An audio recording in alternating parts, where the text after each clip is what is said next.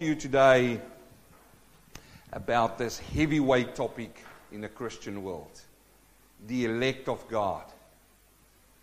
This is a massive topic, and may I say that this is also one of those topics that split churches.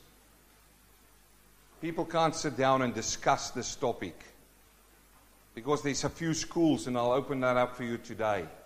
So we're going to the Word this morning, and we study, as we do in 1 Peter, we're going to still looking at verse 1 and 2, 1 Peter chapter 1 and 2. I'll tell you what, I thought we might be busy for 2 or 3 months on the book of Peter, but I don't think so. There's so many things, so many jewels in the start of this letter, that I think it's going to take us 2 or 3 months to get through the first 10 verses. Yes? It is so deep, it is so rich. And you say, so what? I want to say to you, yes what? Because it will build your Christian life. You see, when you got saved, that's not where it all stops. You and I need to grow in the Word. These topics, do you know about the elect of God? Have you looked into this? Or are you saying, it's one of those difficult things that people just, they quarrel about this thing. They just have a lot of difficulties around. I'm not going to look into that. No, we have to.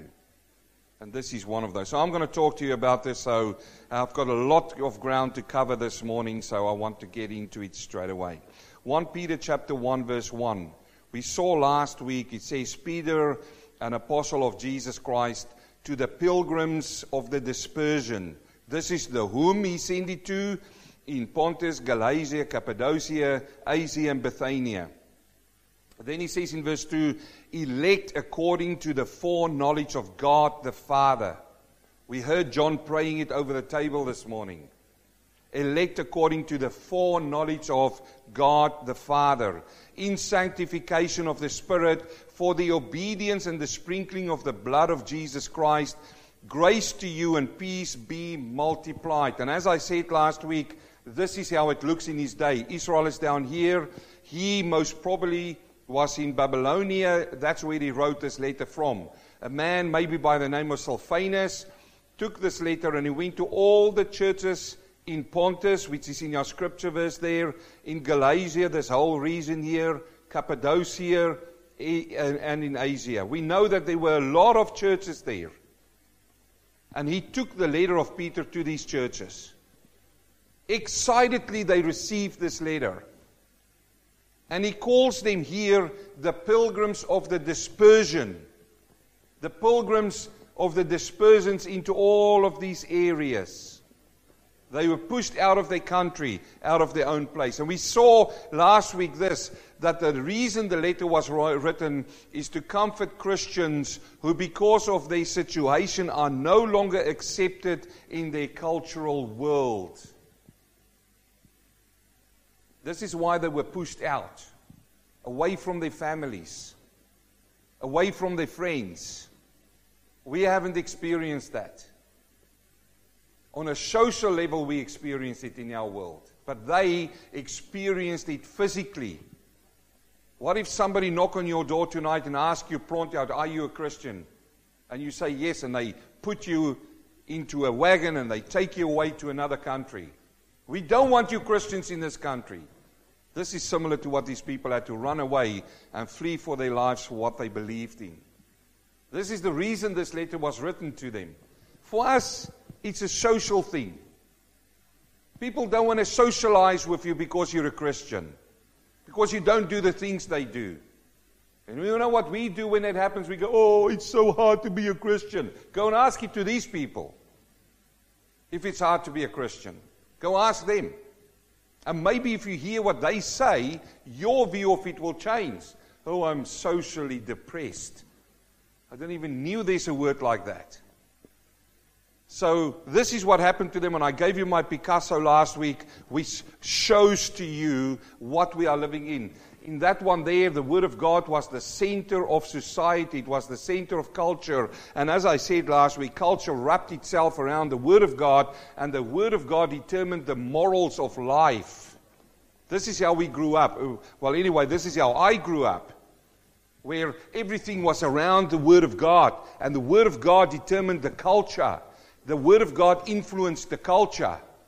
And we had Bible in schools. We had prayer in schools. Abortion was a sin. It wasn't done. It was illegal. Homosexuality was illegal in some countries. It's because culture looked to the Word of God. And the Word of God determined culture. And alarmingly, now we've moved into the second part of my Picasso painting there. And that is where culture has now moved into that bedrock place. And it pushed the Word of God out. And now culture determines and changes the Word of God to be acceptable in culture. This is what we're living in. This is why they've taken praying and Bible in schools out of schools. This is why abortion is now legalized. This is no new news. It happened in their day as well. And they had to run away. They had to flee from their friends, from their family, from their comfort lives. They lost their jobs as CEOs of their companies, as big, corporates of their companies, as workers in their companies. They lost their income, and they had to flee with their whole families to protect them to these places. They were dispersed all over. And you remember I said last week as well that it is a contrast between what they had been in the culture and what they now have become because of their obedience in Christ. That happened to you as well, did it? It happened to me. I had been with the guys, and they all loved me for who I was and is. I want to, throw my tenses around here, eh? It's the way I is. No, it's the way I was, okay? And I was that way back in the day, but you see, I had become something else in Christ. And when I became something in Christ, I was no more accepted in that culture. And culture kicked me out socially. I've lost a lot of friends, but I gained so much more. This is the background. This is the foundation that's already laid. Now, Peter says Peter, an apostle of Jesus Christ. Look at the authority. Follow the line of the authority here. Peter, an apostle of Jesus Christ. And last week I explained to you who an apostle is. He was a true apostle of whom? Of Jesus Christ. The fact that he says of Jesus Christ gave him the authority to be an apostle. It's not, listen to me. No man today has got that authority to lay hands on another man to make him an apostle. There ain't no authority like that anymore. I don't care who you are. I don't care who you follow. I'm just telling you how it is straightforward out of the Word of God. He was an apostle of the Lord Jesus Christ, he says. And now he says he writes it to the pilgrims of the dispersion. And I want to explain this to you. When he says pilgrims, it comes from the word parapedimos. Parapedimos, that's a Greek word. And it means to be an alien or a foreign resident. A foreign resident. When I say alien, it's not what the people are looking into the sky, what's going to come down and visit us. It's not aliens. It's not Hollywood's aliens. Alien here means you're a foreigner. These people were pushed into lands where they are foreigners. Physically. I want to say, brother and sister, this is written to you and me because you and I are pilgrims in this land as well. In this world, you and I are pilgrims. We are not citizens of this world anymore. And listen to me. If I preach this and it comes out in the public domain, they will say that guy is going off his blockers. He's getting crazy. Listen to him. But it's true according to the Word. It's true. Listen, Philippians chapter 3 verse 20, Paul writes the following. He says, for our citizenship. Who knows what is citizenship? Ask me, I'm a South African born Kiwi. I know all about it. Our citizenship is in heaven. It's not in Australia. It's not in New Zealand. It's not where you came from.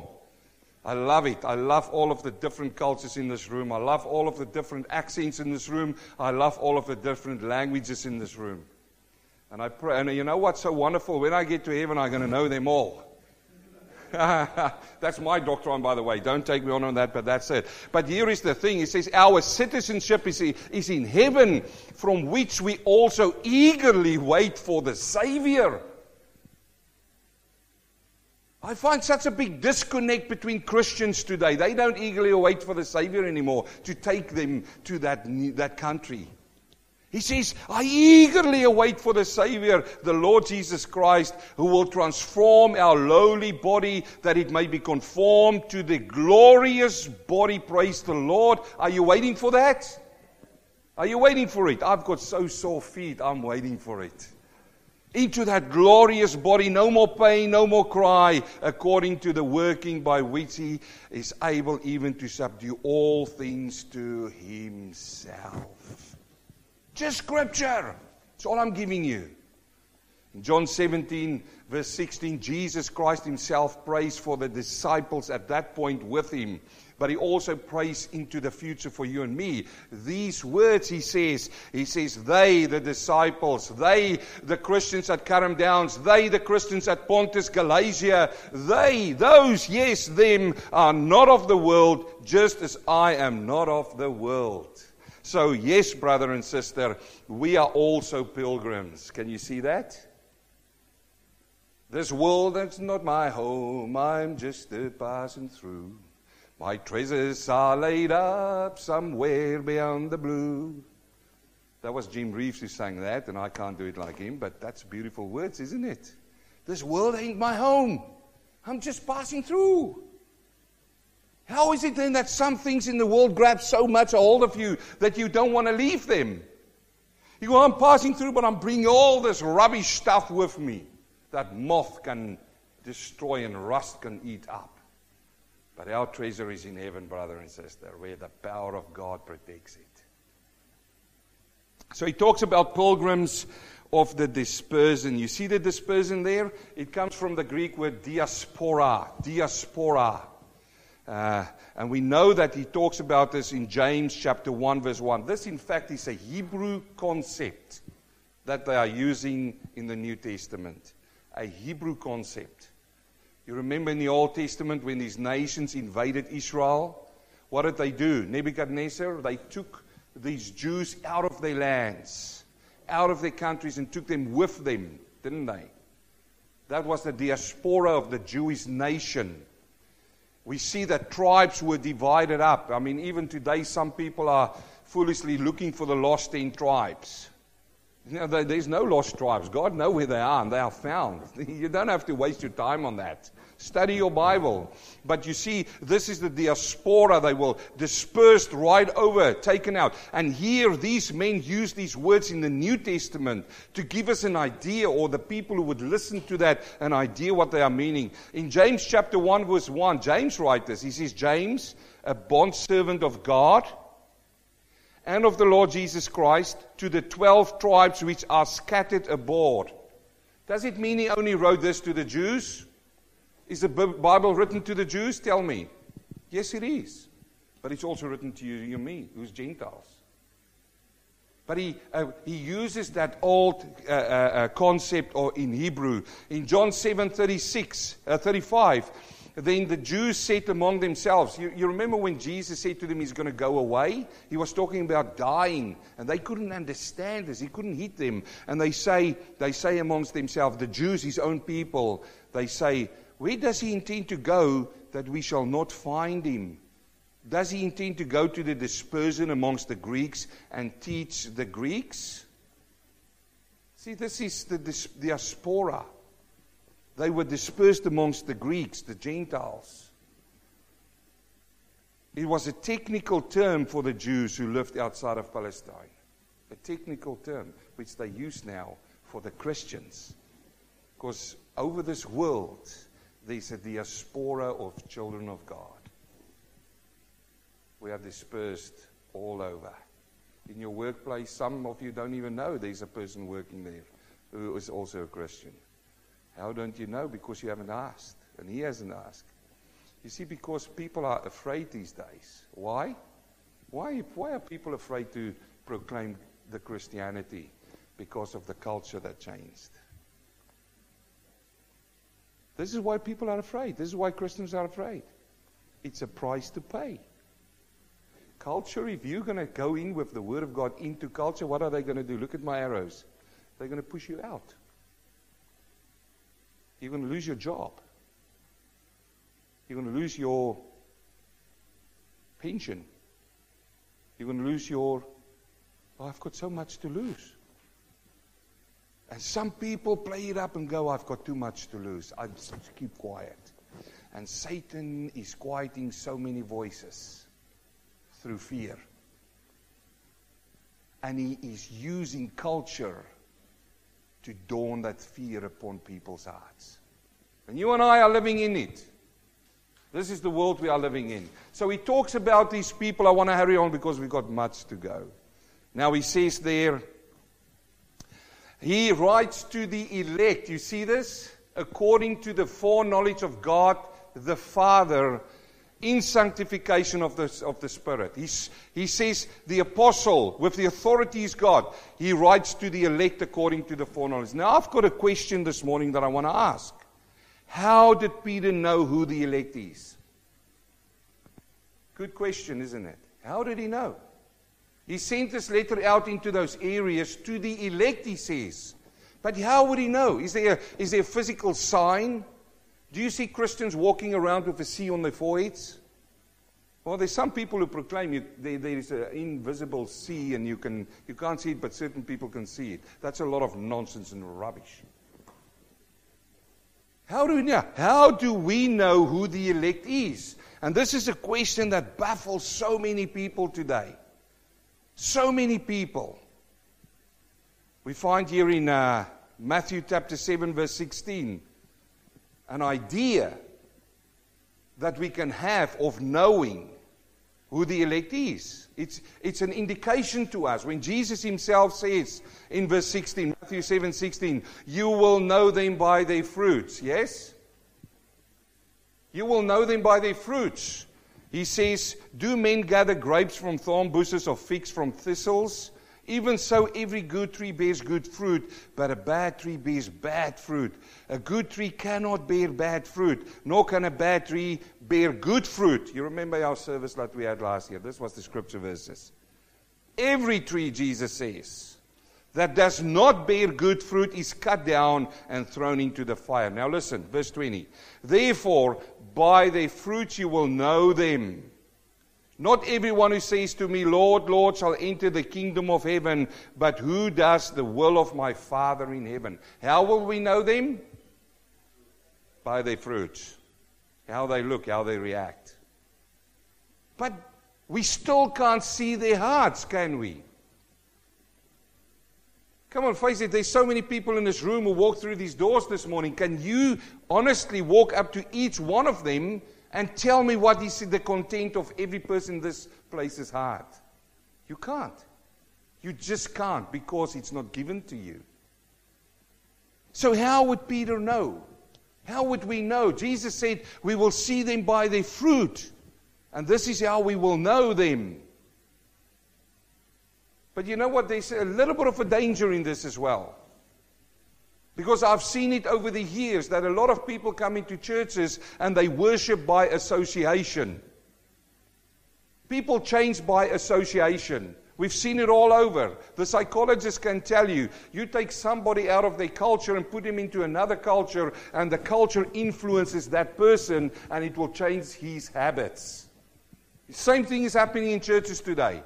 You take somebody out of the culture of the world, you bring them into the church, you change around them, and they change because of the changes around them. This is where you get people like Rick Warren. They bring the culture of the world into the church, they bring a few people in there, they change it around. These people act a little bit better, and everybody goes, wow, they got saved. I want to say to you, they changed because of association. We saw that with Lydia when we looked at that last week. You remember Lydia was praying down at the river. What did they do? The Bible says there specifically, she worshiped God. But then after that passage, it says that when Paul spoke to her, what happened? God opened up what? Her heart, and then she took it in. So she worshipped before, listen to this, before he opened up her heart. There's a lot of people in churches today who are worshiping and they are changing because of association. And there's a lot of videos over the YouTube who says that God goes into an area, all of these bars and everything closed down, and they say, oh, it's a revival from God. No, it's an association. How do we know that? Because we just look at the fruit. Because we cannot know the intent of the heart. That's what the Word of God teaches. So Jesus says, it's by their fruit you will know them. By their fruit. And I want to give you a classic example out of the Word of God. Take, for instance, this passage in Acts, chapter 8, verse 9. Now, I'm going to read to you the narrative and I'm going to explain. He says in Acts chapter 8, verse 9, but there was a certain man called Simon. Now, what happened in this particular case? Philip went around and he preached the gospel of God. And people came to the Lord. They were saved. Not by association, they really were saved from the inside out. God changed their hearts. God changed their hearts. Not they, God changed their hearts. This is how it works when God saves a soul. He says, but there was a certain man called Simon, who previously practiced sorcery in the city and astonished the people of Samaria, claiming that he was someone great, to whom they all gave heed from the least to the greatest, saying, this man is a great power of God. Will you agree with me right now that this was a very popular man in his area? Because it says all knew Simon the Great. All knew him. He was a very popular man. If you walk down the streets there and you say, do you know Simon the Great? Oh, yeah. And what did they say about him? They say, this is a great power of God. Why? Because of the signs he did. Everybody knew him. Now in verse 11 it says, and they heeded him because he had astonished them with sorceries for a long time. But when, sharp contrast, they believed Philip as he preached the things concerning the kingdom of God and the name of Jesus Christ, both men and women were baptized. Then, listen to this now. Then Simon himself, this great power of God, Simon himself also believed. And when he was baptized, he continued with Philip and was amazed seeing the miracles and signs which were done. I can just imagine how the rumor mill ran through that whole region. Can you believe it, Glenn? Simon came to Christ. I can see how many churches would have put him on a poster. Say, wow, God is with this church, man. He's moving here. There's a revival here. Even Simon the Great came to Christ. Wow, I want to go to that church. The power of God is there. Who would have believed that a sorcerer would come to Christ? Would you say that's a good thing? Of course. Massive, fantastic. Hey, Philip, great work, man. High fives. That man came to Christ. That sorcerer came to Christ. And everybody would agree and everybody would rejoice. I mean, let's take it. Let's go and find a witch in Melbourne. This is how it was. Witchcraft. Sorcery is witchcraft. Let's go and find a witch in Melbourne. Okay? And we start ministering the word of God to that witch. And that witch give her heart or his heart to the Lord. Will we rejoice? Of course we will. Let's not romanticize this whole thing. This is a great story, I would say. But let's look further. In verse 14 it says, now when the apostles who were at Jerusalem heard that Samaria had received the word of God. You see, listen, not the power or anything or any outpourings, the word of God. That is the power of God. Paul writes it himself. He says the gospel is the power of God. The word is the power of God. When they heard it, they sent who? Peter and John to them. The very man whose letter we are studying right now, who's walking in the authority of God, they sent him and John, another apostle, to them, who when they had come down, prayed for them that they might receive what? The Holy Spirit.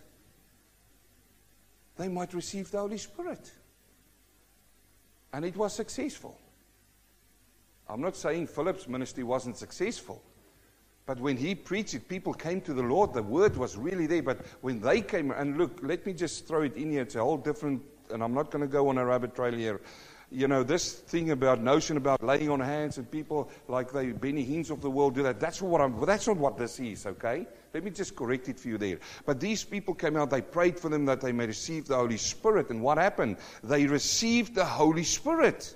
Now look at this now. In Acts 8 verse 18, he says, and when Simon saw that through the laying on of the apostles' hands the Holy Spirit was given them, he offered them money. Wow. I never had that power. I want that power. Hey, Peter, John, let me flip a coin here out of my pocket, man. Let's see how much $50 notes I've got on my. Let me buy that. I want you to see something here now. Saying, give me this power also, that anyone on whom I lay hands may receive the Holy Spirit. Let me just say this morning, there are a lot of charlatans in the world right now in churches who operate in the Spirit. And I can name them for you. They're in the gospel of Christ for money.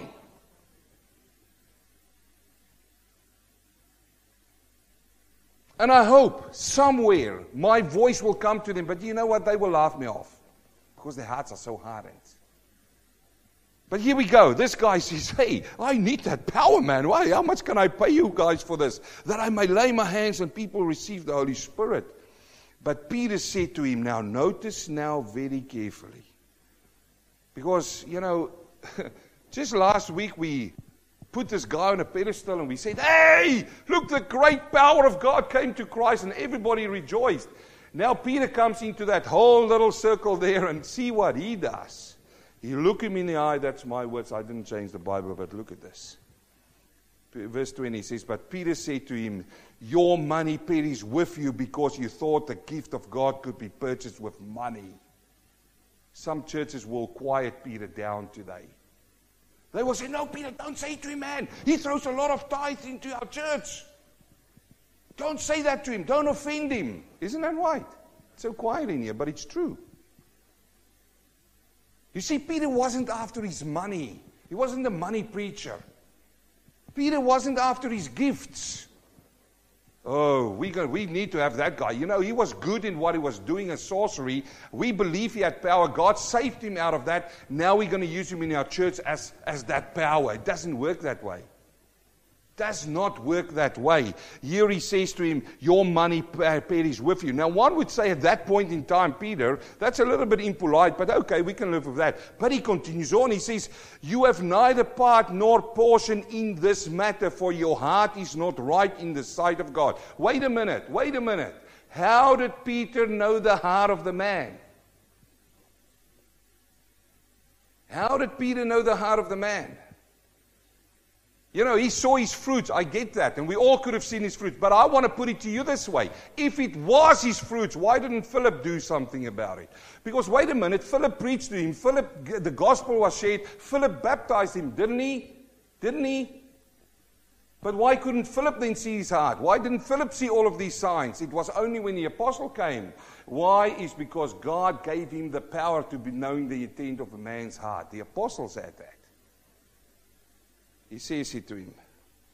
And then he turns in verse 22, he says, repent therefore of your wickedness and pray to God if perhaps the thought of your heart may be forgiven you. And then he goes one step further. He says, for I see that you are poisoned by bitterness and bound by iniquity.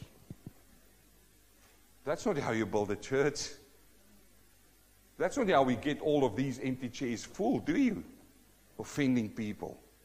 You know what they do these days? They send a survey through a suburb and they say, how would you like to be church? How would you like church? If we put something together that fits your needs, you see the culture, would you come? Oh, yeah, no, we don't want preaching of sin. We don't want the communion table because it talks about the blood of Christ. We don't. If you don't put these 5 things in, we will come to your church. You know what they do? They build the churches like that on the power of sorcery. And they take money and they get filthy rich. I'm not jealous of that because I don't want their money, because they will give an account for every single penny that they receive from these people and how they spend it. Go and read your Bible in James. But can you see now that here's a man who came in and through association and worship, this guy changed. And everybody fell for it. Hey, Peter, this great power of God. Whoa! But when the apostles walk in, they saw right through him. And you know what? They spoke not only to his actions. They could have just said, no, money won't do it, man. Let's show you. Let's take you on board. Let's put you in a 5-week training module. You come with us. You can't lay your hands like that on people. You need to put it with an angle. Or maybe you put it like this. If you put it like this, the power of God works through these ways. Look, I'm making a joke out of it, but it's so true. It's sad, it is true. It is so true. And they are charlatans who rob people's money and thousands flock to them. They won't come here. They won't stand the fire of God here. They won't. And you know what? If they come in here, I don't want them to come in here and change this, because we're going to stand on the Word of God and they will have to change. And if they don't change here, let it be known one day. Listen to me. One day they will bow their knees and accept that Jesus is Lord. So, can you see now?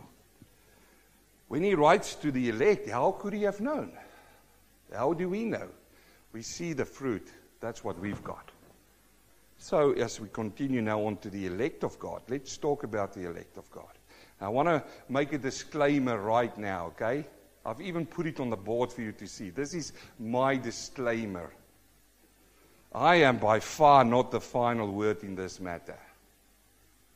I'm not standing in front of you and say what I'm going to preach to you about the elect is the final authoritative word.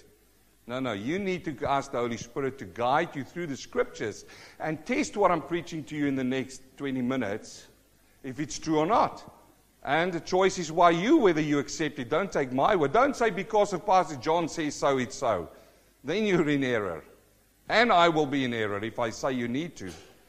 My second disclaimer is, nor am I claiming to have a divine insight or tertiary degrees on this subject. Why do I give you those two disclaimers? Because there's people who claim that. And I'm not one of those. Have you got my disclaimer? Okay. If you want me, I can put it into your note and I can sign to it and make it authentic, okay? So, we're talking about the elect according to the foreknowledge of God the Father. So there's generally two schools here. Two schools of thought. The one which people would have known is Calvinism. It's by a man of Calvin, okay? And the second, which is against, well, I wouldn't say against it, it's similar to it, is Arminianism. Now, where Calvinism is straightforward, we all know John Calvin, and we know the work that he's done. There was also a man by Jacobus Arminius, and they all called it Arminianism. And this man lived in the 15th century when he noted down these things. And let me just say, according to his understanding. That's the important part of this phrase. And when I talk about John Calvin, may I also add it to him, according to his understanding. I don't know whether they had disclaimers back in the day, but I certainly have one. So, Calvinism is on 5 general points. First of all, they say they believe in total depravity. Total depravity. Man was so lost that nothing in man can be brought to God to make him righteous before God. Totally depraved. And it only depends on the grace and the mercy of God to save man. Okay, so that's what it says. Whereas the Arminians says they believe in partial depravity. Now let me say, some Calvinists believe in a 4-point. Some Arminians believe in a 4-point. Some believe in 5. I'm not going to go into that. I'm not taking these people. I'm not discussing it in depth. I give you just a bird's eye view of these people's beliefs. So the Arminians say partial depravity is that man didn't fall totally. Man wasn't totally bad. Within man there was still something holding good, so that someday he's going to come to God and say, Lord, I come to you. Please save me. That's a partial depravity. So there's still some good in man. Calvinists believe in an unconditional election. Unconditional, no conditions. God is the determining factor and there's no conditions placed before you. God saves the way He saves. Whilst the Arminians say there's a conditional election. God just, chose some and chose not, others not. And then limited atonement. Limited atonement means that God only died on the cross for some, not for the whole world. Whilst when you talk to the Arminians, they'll say unlimited atonement. And then what about irresistible grace? The Calvinist means there's irresistible grace, whilst Arminians believe that you can resist the grace of God. And Calvinists say in the 5th point that the perseverance of saints, so once saved, always saved, or that God keeps you and you can't be lost, whilst the Arminians say that there's a conditional salvation. So you need to work really hard to stay saved. So these are the points, and brothers and sisters, it's up to you if you want to go deeper into those and study them and look into that.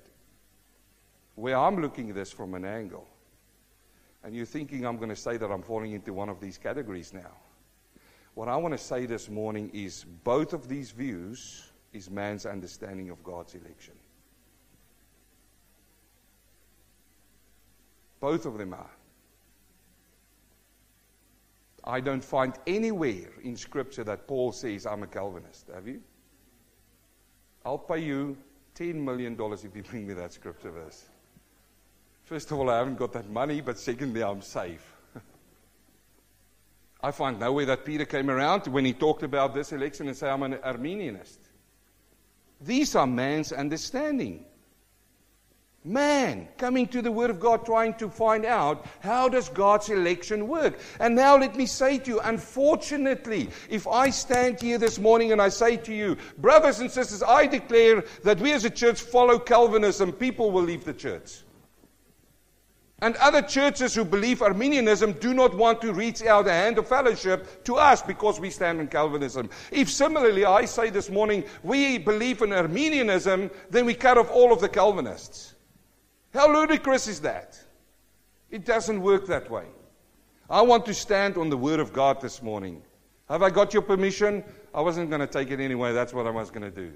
So this is man's understanding of how God's election works. What I'm standing on this morning, and what I've been doing all my life, and what I will continue to do, is written in Acts chapter 2, verse 42. And they continued steadfastly in the apostles' doctrine and fellowship, and the breaking of bread, and in prayers. Where is the apostles' doctrine? Right there. Right there. So do not try to classify me as a Calvinist. Do not try to classify me as an Arminianist. Classify me as a Christ follower who teaches the doctrines of the apostles. Classify me for that. Now, why do I say that? Because I can tell you, I'm looking at both those sides, and there's things there that make sense on Calvinism's side, and there's things that make sense on Arminianism's side. For me, it's interwoven. How God has allowed His deep secrets to be coming out into man's area. And it is our understanding of that. Now, after I've disappointed you now, that's fine, let's continue on. Because now I want to go on then. He says then, elect according to the foreknowledge of God the Father. You can say, well, preacher, now that you've taken that stance, where do you go from here? Because still there is this election that we need to understand. Let me give you an understanding which I believe is out of the Word of God. And remember, you've got my disclaimer, okay? This is it. How then? Now we look at Romans chapter 11, verse 33 as a start. I love to start with this verse. What does it say? It says, oh, do you see that word? That is such a big theological word. Oh. That's a massive theological word. No, it's not. Romans chapter 11, verse 33, Paul writes down, he says, oh, the depth of the riches both of the wisdom and the knowledge of God. Can you see? The wisdom and the knowledge of God. Yes, what are we doing, my brother? When we read the Bible, what are we doing? We're gaining knowledge of God. And in James, he says, if you lack wisdom, where do you get it from? From Calvin? From Jacobus Arminius? No. Where do you gain it from? From God. Now Paul comes to this all, and all he can say is, oh, whoa, I don't see this, dropping shoulders, oh. No. Oh, the depth and the riches both of the wisdom and the knowledge of God. How, listen to this now, how unsearchable are His judgments and His ways past finding out. How unsearchable. Can you see the word there? For who has known the mind of the Lord? Who? Can anybody tell me? We've got the mind of God here. Again, I go back to my previous verse. If you want to ask me, where do you stand? I'm going to teach the doctrines of the apostles. Where did they get that doctrine? From Jesus Christ Himself. Himself. Who gave them power? Jesus Christ Himself. I'm in a good place. I'm in a good place. And he says, oh, who can know the mind of God, or who has become His counselor? Anybody here who can put up their hand? Oh, I know a lot of preachers today who wants to counsel God, man. You were wrong. You were wrong. Because we are living in this culture. You didn't live in this culture. You lived back in the day where there was no cards and iPads and cell phones and smart watches and stuff. You live in that time. We live now. Let us tell you how it works. It ain't working that way. Who can be God's counselor? No one. Or who has first given to Him, and it shall be repaid to Him? For of Him, and through Him, and to Him are all things, to whom be glory forever and ever. Amen. Man, I am so excited right now. I just got to contain myself. Because look at that verse. He says, for Him, through Him, to Him are all things. All things, even the election. Now let's go into them. How then? There's two indications in the book of Romans how the election works. It says, first of all, oh, the depth. You see? Sorry, I've doubled up a page here. Look at that. You will forgive me, will you? I've doubled the page. He says here, the election according to the foreknowledge of God the Father. Now, we have to look at these words and break them up. The first word is foreknowledge. What does it mean, foreknowledge, in the way that Peter uses this? It comes from the Greek word prognosis. Who knows this word term? That's where we get our English word from. You go to the doctor and he gives you a prognosis. What does the prognosis mean? It means before knowledge. Prognosis, before knowledge. It's to know something beforehand, before anybody else knows it. And this is what it is. Second is the word elect. Now, there's two examples of this word in our book of Romans. In Romans chapter 8, verse 29, Paul writes again, he says, for whom He foreknew. Who foreknew them? God did. He also predestined to be conformed to the image of His Son. So He knew, like my brother prayed over the table, He knew before you were even born. He knew that. But He also knew how you were going to react. But it's not because He knew that He chose you. I'm going to show it to you in a minute. You see, some people in the Arminian side say this. They say God had the power to look right into your life, right through to the end of your life. And somewhere He saw in that year you're going to give your heart to Him and you're going to come to Him. And because He saw that, He now foreknew that, and this is why He chose you. That's wrong. Why? Because the choice then lies with you and not with God. Now again, I'm not taking on Arminianism here. It's just one of those things which I thought through, and wait a minute, then the choice is with me. But for knowledge and election lies totally with God. I'm going to show it to you in a minute. Now He says, when this happened, when God knew this, what did He do? He conformed to the image of His Son, that He might be the firstborn among many brethren. Moreover, whom He predestined, these He also called. Whom He called, these He also justified. And whom He justified, these He also glorified. The key for me in this passage is that for whom, it's about people. Those He knew, He did these things to. That's the key. Now let me give you an example of how God works. What is God's basis of election? And this is the point I want to make, that we can't outthink God in this area. We just can't. There's a classic example, and we'll finish with this morning. In Romans chapter 9, verse 10, Paul again writes, he says, and not only so, but also when Rebekah had conceived children by one man, our forefather, oh, how classic is it? Just came to me when I read it. By one man, isn't it? Okay, I won't go into that. I'll waste time. And also by Rebekah also conceived children by one man for our forefather Isaac, though, listen to this now, they were not yet born and had done nothing either good or bad, in order that God's purpose of election might continue, not because of works, but because of him who calls, she was told, the older will serve the younger. As it is written, Jacob I loved, but Esau I hated. What shall we say then? Is there injustice on God's part? By no means. For he says to Moses, listen, I will have mercy on whom I have mercy, and I will have compassion on whom I have compassion. So then, it depends not on human will or extortion, but on God who has mercy. Is that clear? I mean, it is so clear that a young child can understand that. I don't even have to expound that. I don't even have to open up. But let me just say this. Was Esau a bad man? Come on, you know your Bible. Was he bad?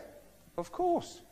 We read in Hebrews where they talk about how bad man he was. Go and read the actual account of him when he was born and what he did. Was he good? Was there anything good in him? What about Jacob? Was he bad? Well, even his name means deceiver. Hello? Did he deceive? Yes, he did. Is that bad? Of course it's bad. So Esau wasn't good. Jacob wasn't good. Yet God chose Jacob. Why? Can you tell me why? Paul couldn't. So if you want to claim this morning that you have got more insight as the Apostle Paul, then I would like to hear it. But when you bring it to me, please tell me what Paul and Peter and James and John and these men said about it. This man was inspired by God to write these words. There's no indication in any of these words somewhere, because you see, we look at what I told you before. We look at fruit, don't we? You shall know them by their fruit. Show me some just small thing of Jacob so that we can say, yeah, that's it. It's because of that God chose him. But we cannot. This is the point that Paul is making. So what is the thing about election? Friend, I cannot walk around and say to you who's elect and who's not. That's the error people are doing. But I see a lot of people coming in, and through worship and association they are changed. And then what happened? What happened? Because it didn't happen from the inside out, because they were not renewed in their minds, as it says in Romans chapter 12, association can change just like that. Why? You take that same person out of that group, you put it in another group, and that group will influence it again. It is when God saves you from the inside out, when you take you out, and you can put you in any situation, that you will still carry the fruit of Christ. Take my peach tree, for instance. I walked past it the other day, and he called me over. He goes, hey, John, come over here. I walk under the tree and I go, what strange thing. So a tree talks to me. I walk up to it and I go, what can I help you with? He goes, man, I'm struggling. So why? Oh, I'm struggling to push this fruit out, man. I'm so struggling to make peaches. Well, the problem is it's your fruit. You need to give me peaches. If you ain't give me peaches, I'm going to cut you off. Plant another one. But I'm trying so hard. I just can't get these peaches out. And every time I push it out, it is a prickly pear that comes out. So, well, we've got a problem here now. What's the problem, John? Well, I planted you to have peaches, not prickly pears. Because a prickly pear, it stings and there's little thorns in it. You've got to take it and open it up and all. Yeah, I just want to go in, reach out, take the fruit. How does the fruit develop on a tree? It is the DNA of the tree. You see, the tree don't have to try to bring forth a fruit. All the tree needs to go is it goes its roots into the ground, and I water the tree around it. I water it. And what happens? All that moisture comes into it, and because of its nature that it is, it goes and it grows. The fruit happens by itself. By the way, I didn't have a talk with my tree, okay? I just want to say that some person is going to take this and go, this guy, I say he's got... No, this is just to make a point here. The tree The tree is not trying to make the fruit just happens. Are you with me now? Take a Christian, for instance. I was walking down the other day, Andre. A Christian calls me and they say, "Hey, John, come over here."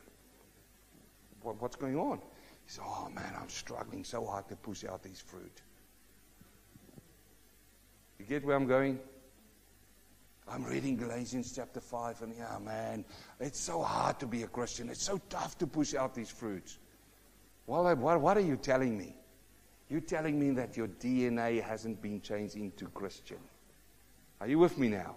You are telling me that you were associated around you with Christians and you tried to be like them. Friends, when God elects you, which He did before the foundation, I believe that. When He elects you and He changes your DNA and you know what? He changes you into the image of, you don't have to try to make fruit like a Christian. It comes naturally.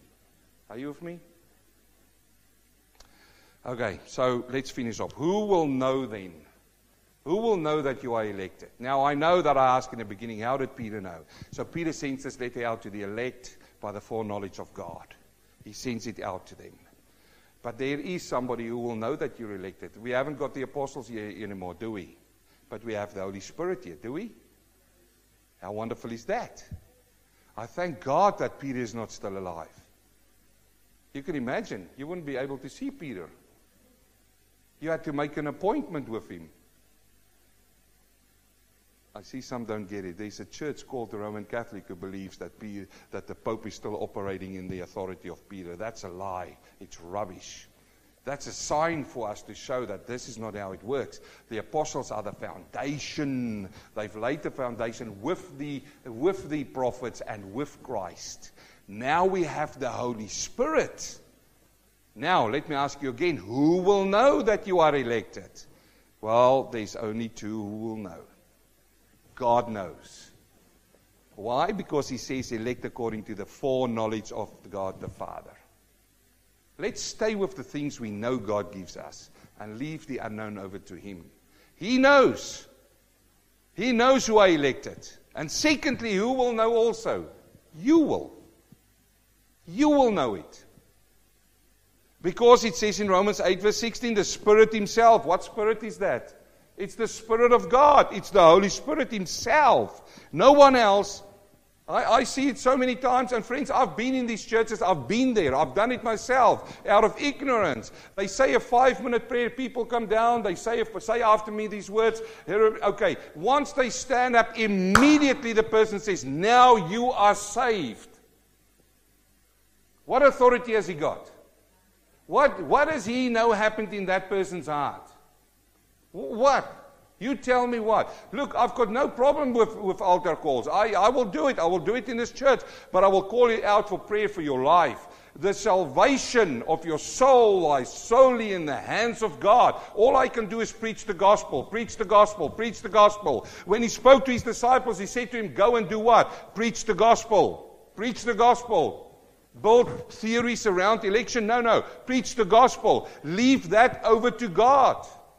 He knows His elect, and His elect knows Him. You want to know how I know that? Because Jesus said, He said to them, in this city I've got many sheep, and the sheep hears His. Yes. And God adds to the church, my brother. God adds to the church. And here He says it there. He says, we are children. The Spirit bears with my spirit that, and if children, then heirs of God and fellow heirs with Christ, provided we suffer with Him in order that we may also be glorified.